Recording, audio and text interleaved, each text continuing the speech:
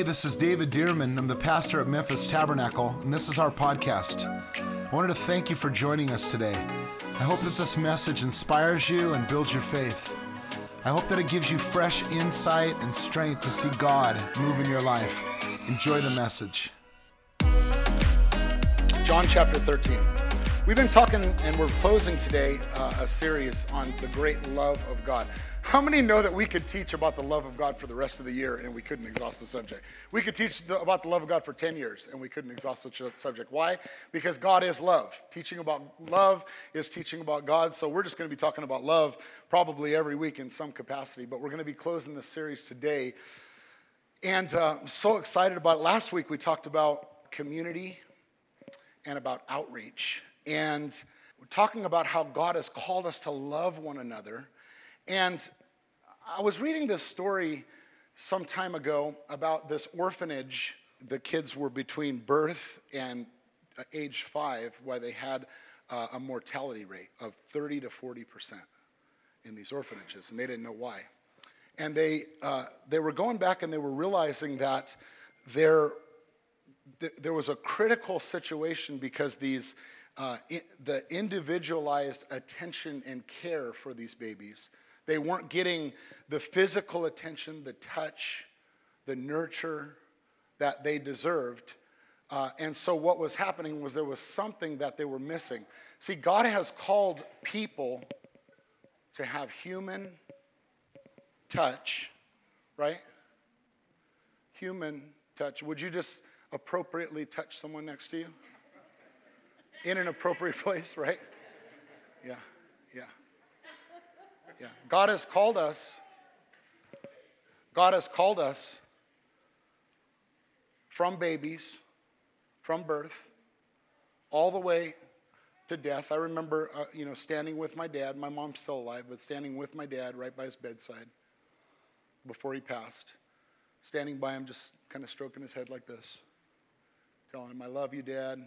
He was in good spirits, and just loving him, because touch, there never comes a time in our lives where we don't need love, where we don't need human touch. God's called us toward that.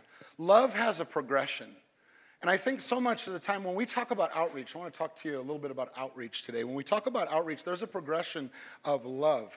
And here's what the progression is. It's God loves us. He calls us to love first one another. And then the love that we have for one another will be an example to love the world. That's the progression of love that he's given us. So it says in 1 John chapter 4, we all know the verse that says, not that we loved God, but that he loved us. That's where love started, was that God loved us. That's why when we talk about love, we always got to talk about God loving us, not God telling us to love, because we can't start the progression of love. When he found us in our condition, we were sinners, right? When he found us in our condition, we were messed up. He was the one who gave us the attention. He was the one who caused our spirits to become born again and alive to him. So love started with him. He loved us. Not that we loved God, but that he loved us. And then in John chapter 13, I want you to look in verse 34. Jesus said, we read it last week, "A new commandment I give to you." You can look on the screens if you don't have it in your Bible. If you have it in your Bible, you can open it up. "A new commandment I give to you, that you love one another." Notice, you love one another as I have loved you. Notice the progression. I have loved you. You love one another. Where did love start? With God. God loved you, so what does he command us to do? You love one another. You love one another as I have loved you. He says, as I have loved you, that you also love one another. By this, all will know. Who is he talking about? He's talking about the next layer. He's talking about the progression. By this, people outside, that this isn't the one another, this is beyond. By this, the outreach will happen. By this, all will know that you're my disciples if you have love for one another. If the disciples have love for one another, then you'll know that you're my disciples. Why? Because I loved you, you loved the body. The people in the world see that and they have love for one another. And then John said in John 17:21, it says, that they all may be one, Jesus prays, that they all may be one as you, Father, are in me and I in you, that they also may be one in us, that the world may believe that you sent me. Can you say that last word? That the world may believe that you sent me. How is the world going to believe? That we have love for one another. How is the world going to believe that we have love? If we can't even love one another, the world looks at the church and they go, they don't even love one another. Yeah. Anybody know what I mean? Yeah. They don't even love one another. How am I going to be a part of that mess, right? We have more love for ourselves than the church has for themselves. So in both examples here, in both places, Jesus says in John 13, he says, by this all will know that you're my disciples if you love one another. John 17, he says, by this the world may believe that you sent me, that they have unity. So what does this mean? It means that love and unity of the love and the unity of believers is one of the greatest testimonies to the world of Jesus. Our love for one another is one of the greatest testimonies to the world of Jesus. It's why I believe that Satan works so hard to divide the body of Christ. It's why he works so hard to divide the body of Christ. Can I tell you one thing that I don't want you to ever hear out of my mouth? I don't think you ever will hear out of my mouth, but I don't want you to ever hear out of my mouth, and that's a bad word about another church.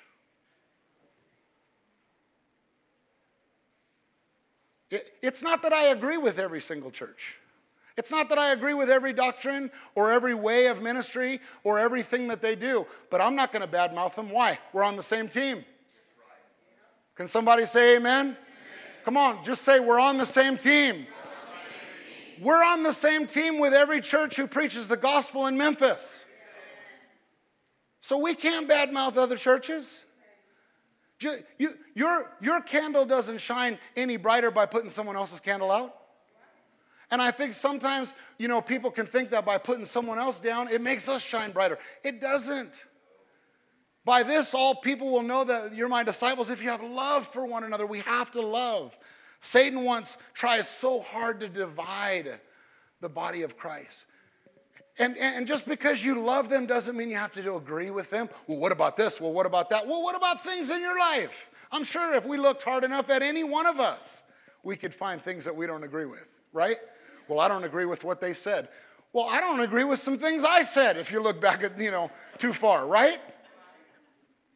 But the reality is we're not going to sit here and divide and be divided.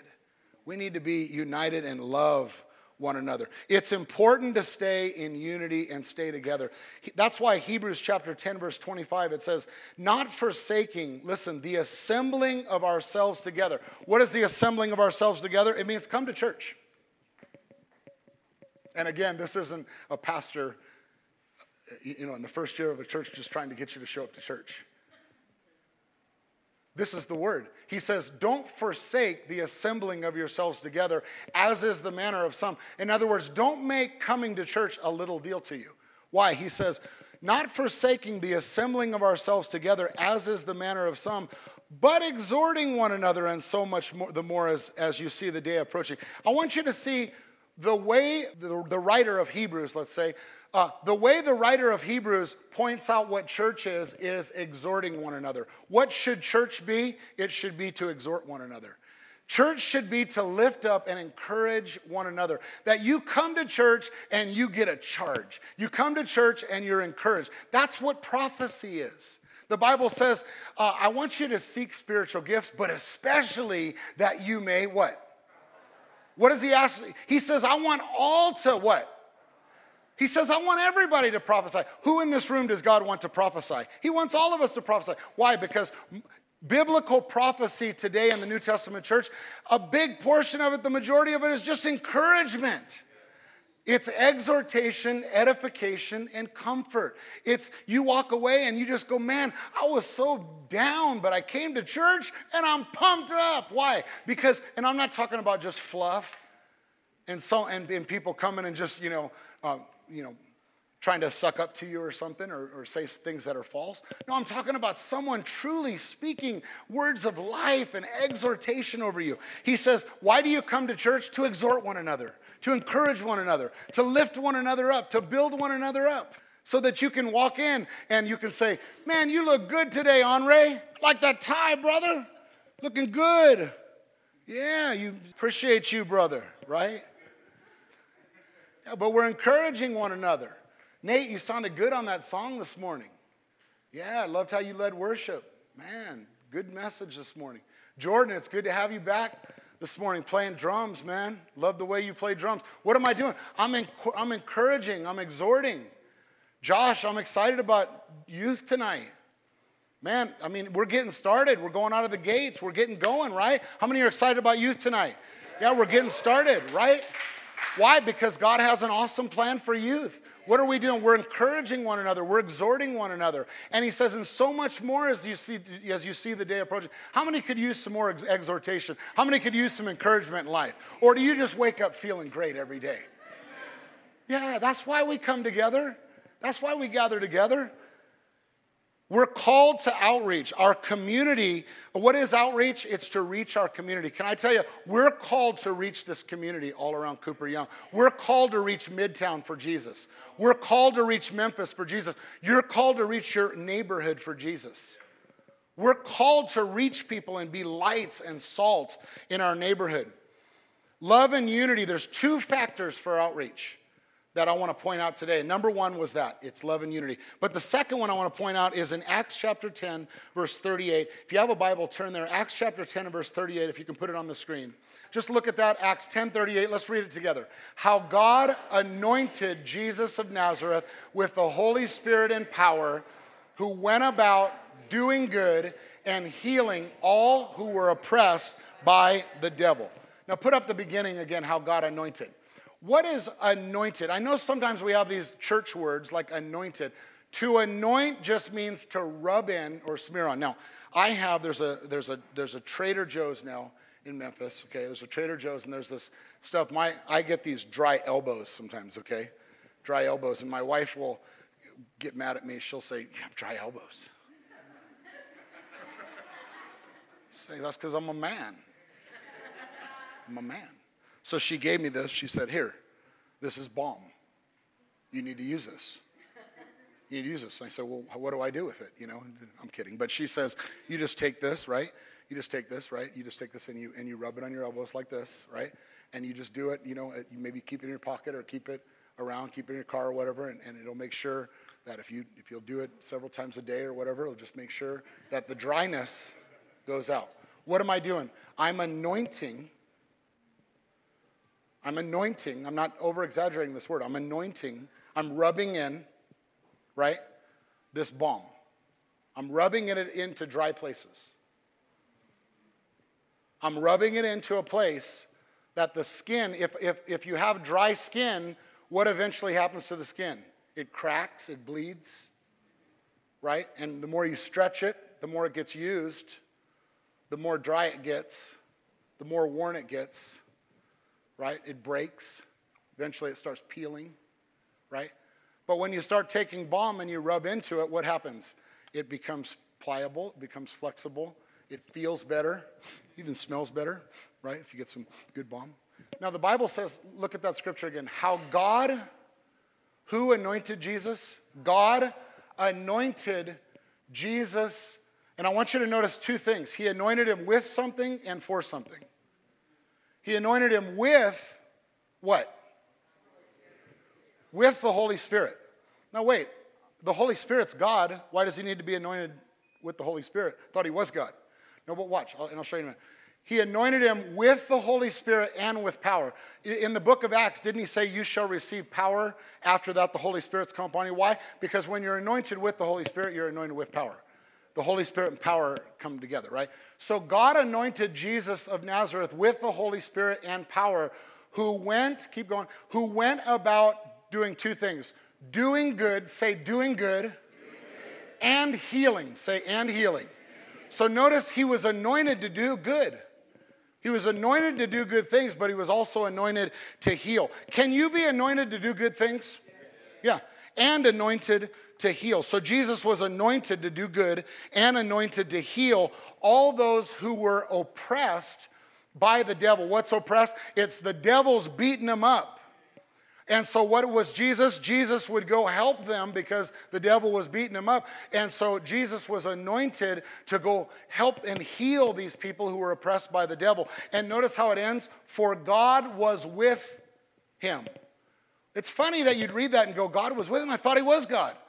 God was with him. He was anointed by. I thought he was God. Well, the reason why it's important that God was with him, because he is God. He was God. He's always been God. But in Philippians chapter 2, verse 6, it says this, though he was God, he did not think of equality with God as something to cling to. Instead, he gave up his divine privileges and he took the humble position of a slave and was born as a human being when he appeared in human form. What does that mean? It means when Jesus was on earth, he operated as a man.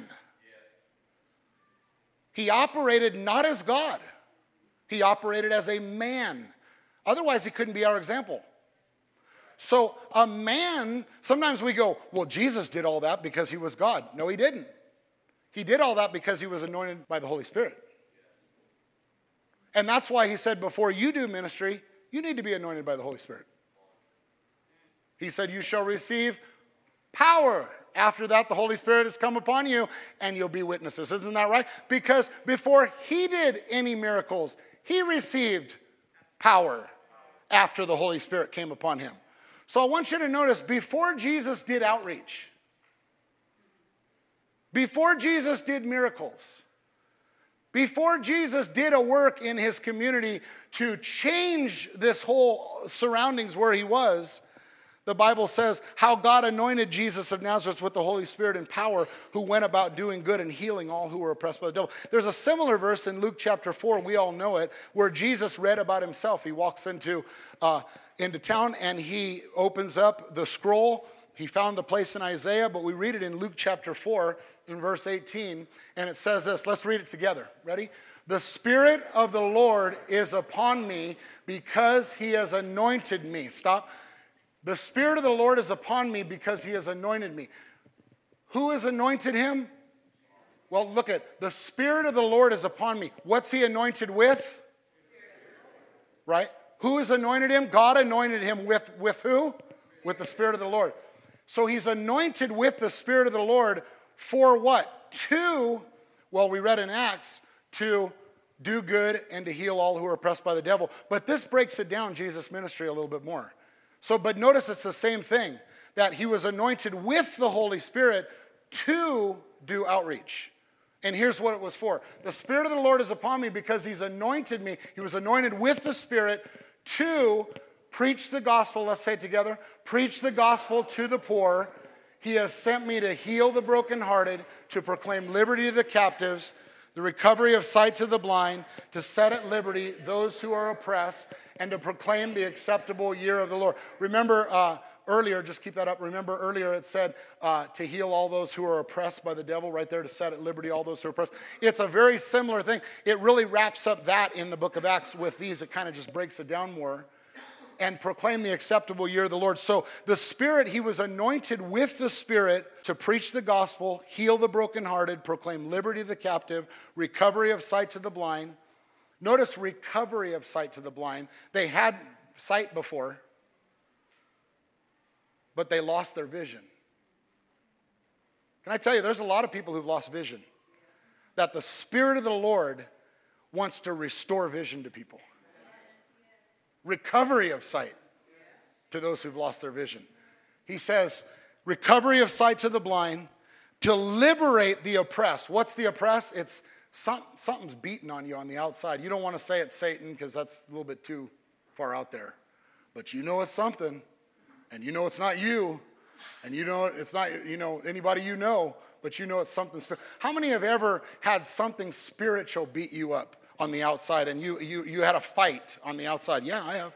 And you knew it was something you would call it a spiritual attack. Anybody ever had a spiritual attack? Yeah, you've had. Yeah. Do you know the Spirit of the Lord wants to break the spiritual attacks that are on our lives? He says to set at liberty those who are oppressed and to proclaim the acceptable year of the Lord. One version says to proclaim the year of the Lord's favor has come. The year of the Lord's favor has come. Why? Because most people don't believe that God's favor is on their life. They walk into situations, they walk through life, and they're always begging God, God, would you please help me? God, would you please? Because they don't realize God's on their side. God's with them. God's for them, not against them. If God be for me, who can be against me? To proclaim. We need to have the power of the Holy Spirit on us to minister. That's why we teach on it. That's why we pray for the power of the Holy Spirit. Why do you teach on that so much? Because Jesus did. Because Paul did. Yeah. In fact, there's a funny story in the book of Acts. Remember Acts chapter 19 when we were in the Holy Spirit series? In Acts chapter 19, when Jesus walked up to those people, Paul walked up to those people, and he walked up to disciples, to believers, and he said, hey, believers, have you received the Holy Spirit since you believed? Like they were already believers, but they hadn't received the Holy Spirit. They hadn't been baptized in the Holy Spirit. And they said, we haven't even heard there was such a Holy Spirit. And he ended up laying hands on them, and they were baptized in the Holy Spirit. Okay. Right after this, this is the story. Right after this is kind of a funny story. Look in Acts chapter 19, verse 11. It says, God did extraordinary miracles through Paul. Look at your screens. God did extraordinary miracles through Paul, so that even handkerchiefs and aprons that he touched were taken to the sick and their illnesses were cured, and that evil spirits left them. How did Paul do it? Well, it was the power of the Holy Spirit on them. And then he says, and some Jews went around driving out evil spirits, and they tried to invoke the name of the Lord Jesus over those who were demon possessed. So they saw Paul doing these things, and they're like, man, I kind of like what Paul's doing. I'm going to go do some of these things. But they didn't have the power. They weren't operating in the power. They were imitators. They were posers. They were people who tried to imitate the people who were flowing in the signs and wonders. But notice this. It says, they would even say, in the name of Jesus, whom Paul preaches. Isn't that funny? They'd come over and go, in the name of Jesus, who that guy preaches. What did he say again? How did he say it again? And listen to what they said. In the name of Jesus, who Paul preaches, I command you to come out. And the 7 sons of Sceva, a Jewish chief priest, were doing this. And one day the evil spirit answered them, spoke back to the guy. Jesus I know, and Paul I know, but who the heck are you? No, I added them the heck. Who are you? See, if you try to operate in the power of God, if you try to operate without the power of God on your life, man, you're going to get beat up, because watch this. It says, then the man who had the evil spirit jumped on them, overpowered them, and he gave them such a beating that they ran out of the house naked and bleeding. Can I tell you, don't try to operate. Don't try to do outreach. Don't try to operate in the power of God without the power of the Holy Spirit on your life. Why? You're going to get beat. You may get naked. It's dangerous to mess with spiritual things. You can't fake, imitate, or manufacture the supernatural. Even in the book of Acts, chapter 6, do you remember when they said, the Holy Spirit said, I want you to choose 7 men who are full of the Holy Spirit to do the business of the church.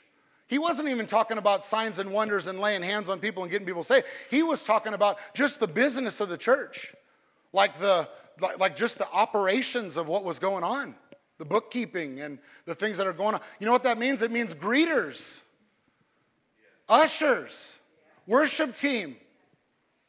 Anyone around the church, any one of us who are doing something for God, it's important for us to be full of the Spirit. And how do we do that? We need to ask God. We need to be praying. Be a praying church. Ask God, fill me, God, with your Spirit. Fill me, God. Help me, Lord, to be a servant of you, a vessel of you. So we see that outreach, ministering to the community, happened when, and I'm going to tell you these 2 things. It's loving one another, walking in unity, and walking in the power of the Holy Spirit. How are we as a church community going to make an impact on the community in Memphis? How are we going to do it? We have to love one another, and we have to walk in the power of the Holy Spirit. Can somebody give a resounding amen? Amen. Amen. So what are we going to do? I said it last week. We're a praying church. We're a praying church. We have no power without God's power. We have no power. We don't have good systems enough. We're not sharp enough, slick enough. We need God's power So what is he doing? He's calling us to pray. Outreach. We don't have all the answers yet, but God's calling us to prayer and outreach. So in August is a month of prayer. August is a month of prayer. Now, I believe it's just going to start a month of prayer. What are we going to do? On September the 14th, right outside the Cooper Young Fest, I believe they said they had over 100,000 people last year that are just walking up and down, the street and having fun and doing all that kind of stuff. But can I tell you, we can pray in the atmosphere. There can be a spiritual atmosphere right here. I don't know why the Lord called us right here in this place. But what I do know, it's not just to say, well, I guess we'll just figure out how to fit in. Now you fit in, but it's not that you're trying to stand out just to stand out. But everything we do, we're here to take people to heaven. Because soon and very soon, could be today, could be tomorrow, Jesus is coming back. Jesus is coming back.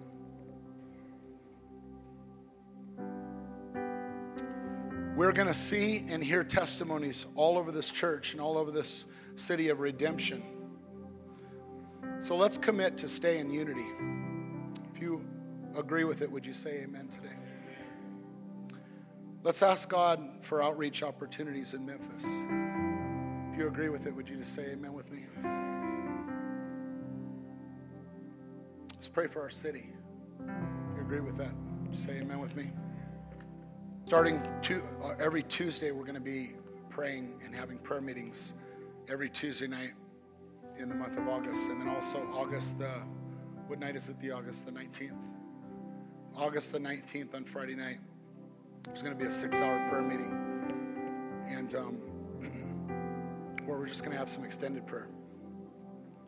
Now, 6 is not the magic number where, okay, it's 6 hours, now God's going to listen to us. No, but I think sometimes we just need extended times of worship and prayer. Can somebody say yes? Where we're not interrupted, we're just praying, we're seeking the face of the Lord, and God ministers to us, speaks to us. We just love God. So we're going to have that. Church, I can't tell you everything about everything of what's going to happen, but here's what I do know is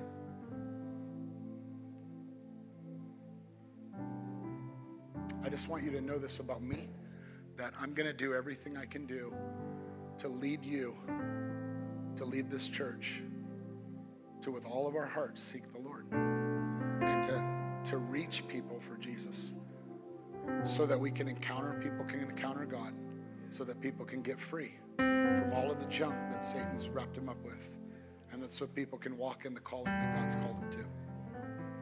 Right where you are, just either touch somebody or join hands with somebody, just right where you are. Pray with me, would you? Pray with me. Well, I hope you enjoyed the podcast today. And if you did, I'd like to ask you to subscribe to our show. That way the most recent episode will always be in your feed, ready when you are. God bless you, and I'll see you next time on the Memphis Tabernacle Podcast.